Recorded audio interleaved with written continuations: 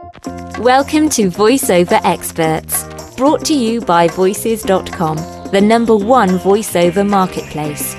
VoiceOver Experts brings you tips, pearls of wisdom, and techniques from top instructors, authors, and performers in the field of voiceover.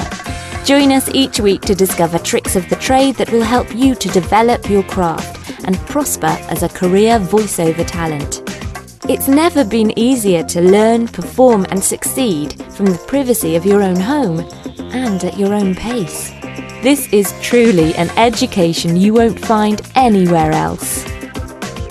This week, Voices.com is pleased to present Joan Baker. Hi, I'm Joan Baker, and I'm here to share with you what I call voiceover wisdom. And I have a great nugget of wisdom for today. But first, let me tell you a little about myself. I'm a working voiceover actor out of New York City and author of Secrets of Voiceover Success, which is available in bookstores and on Amazon.com.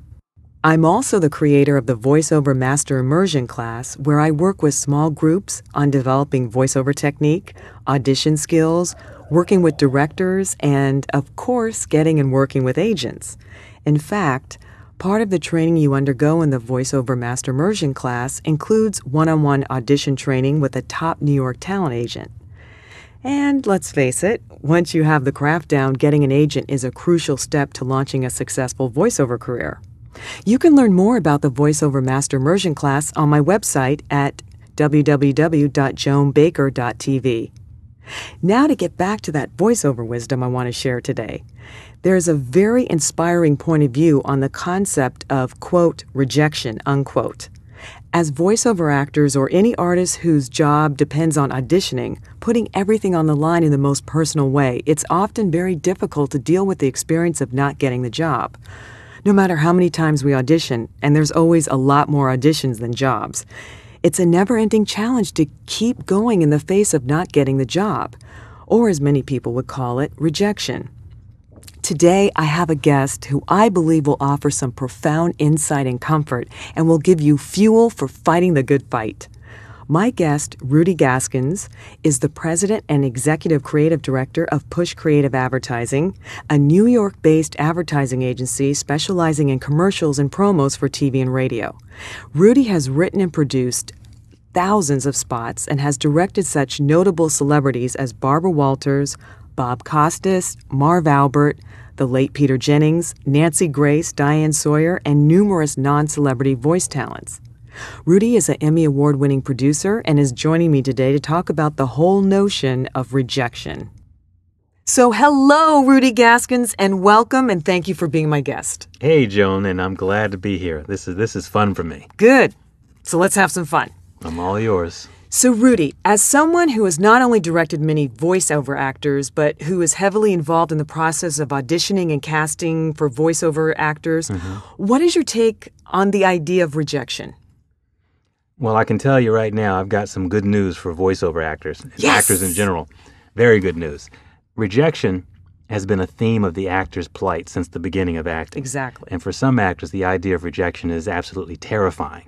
It hinders their freedom to perform at an audition. It keeps them up at nights worrying about what they did wrong, why they weren't liked or accepted. The idea of rejection, it actually diminishes the actor on almost every level. Now, when you consider that the vast majority of an actor's work is the audition process, and that you may do 20 or 30 auditions before you ever book a job, that's a hell of a lot of time spent feeling rejected. Oh, that's true.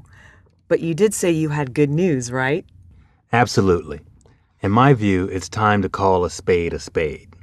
The idea of rejection is a myth. There isn't a single actor who needs to spend one more second on rejection as an aspect of the actor's craft or plight or whatever. I've worked with the top casting agents, talent agents, and advertising clients on an almost daily basis, and I can tell you I've never once witnessed anyone engaged in a process of rejection. Auditioning and casting is a process of selection. Okay. I can see where you're going with this, but help the voiceover actors out there, or really anyone or performer who auditions, to embody what you're saying, because clearly this notion of rejection runs deep for a lot of people, and many actors are completely crippled by it. Yeah. Well, Let me break it down for you like a fraction. Okay, baby.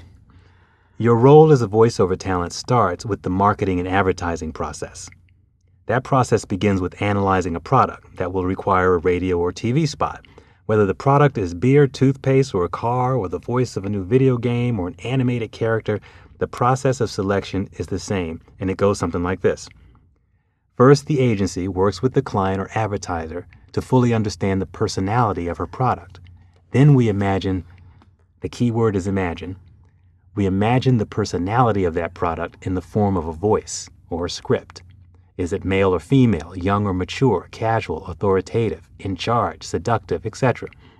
We imagine the voice that we think best reflects the personality of this product, the voice we believe will best represent and sell the product. But at this point, the voice we're now seeking is a figment of our imaginations. It doesn't really exist until we hear it. Mm-hmm. Now, naturally, there's give and take when it comes to making a final selection of a real voice out there in the world, but you can begin to see as an actor that what the advertiser is looking for couldn't possibly have anything to do with you personally. That's number one. And number two, when we start auditioning voices, we won't know when we have the right voice until we hear it. So in other words, it's like when I go to pick a dress at a store, and I don't know what the dress is going to look like before I get there, but I have an idea in my head of what kind of dress I want, and then when I see it, I know it. That's exactly it. You don't go shopping to reject items, you go to select items. Exactly. That's exactly what happens with casting and auditioning. We engage in a process of selection, selecting the voice that best meets the criteria of the advertisement. Now, clearly, one's ability to interpret the script, act the part, perform the emotional values of the words will play a big part in whether his voice is selected. But the essential quality of the actor's voice is largely out of his control. I mean, each of us has the voice that we have, and that voice either matches the advertiser's idea or it doesn't. If it does, it'll be selected, and the audition process is over. The other 50 voiceover actors who were not selected, it's simply that, they weren't selected. Rejection never entered into it. Now, that's not to say that I haven't heard auditions where talent was obviously lacking. Right. But that's a whole different conversation. But that's a very good point, too. You have to train and develop your craft before you get on the field with the professional players. If you don't have a certain basic level of professional training, you could be eliminated from the process on that basis in spite of having great vocal quality. That's right. So, the good news. The good news is that actors can now know deep in their hearts and deep in their minds that it's always about selection and never about rejection. I love that. I think that's fabulous. Well, that's great, Rudy. Thank you. You know, that really is voiceover wisdom and a powerful insight for actors to have. I'll admit that I, too, have been plagued over the years, beating myself up over and over why I was rejected every time I didn't win an audition or book a job. I'd not only beat myself up, but I'd go into fix mode, trying somehow to repair what I thought is wrong with me. Well, once you buy into the notion of rejection is very personal and very demoralizing. On the other hand, it's very liberating to realize that it's a myth, a self-imposed punishment that no actor has to take on. So thank you again, Rudy, for your wisdom and your generosity. You're very welcome. It was my pleasure to be here. Oh, thank you, Rudy.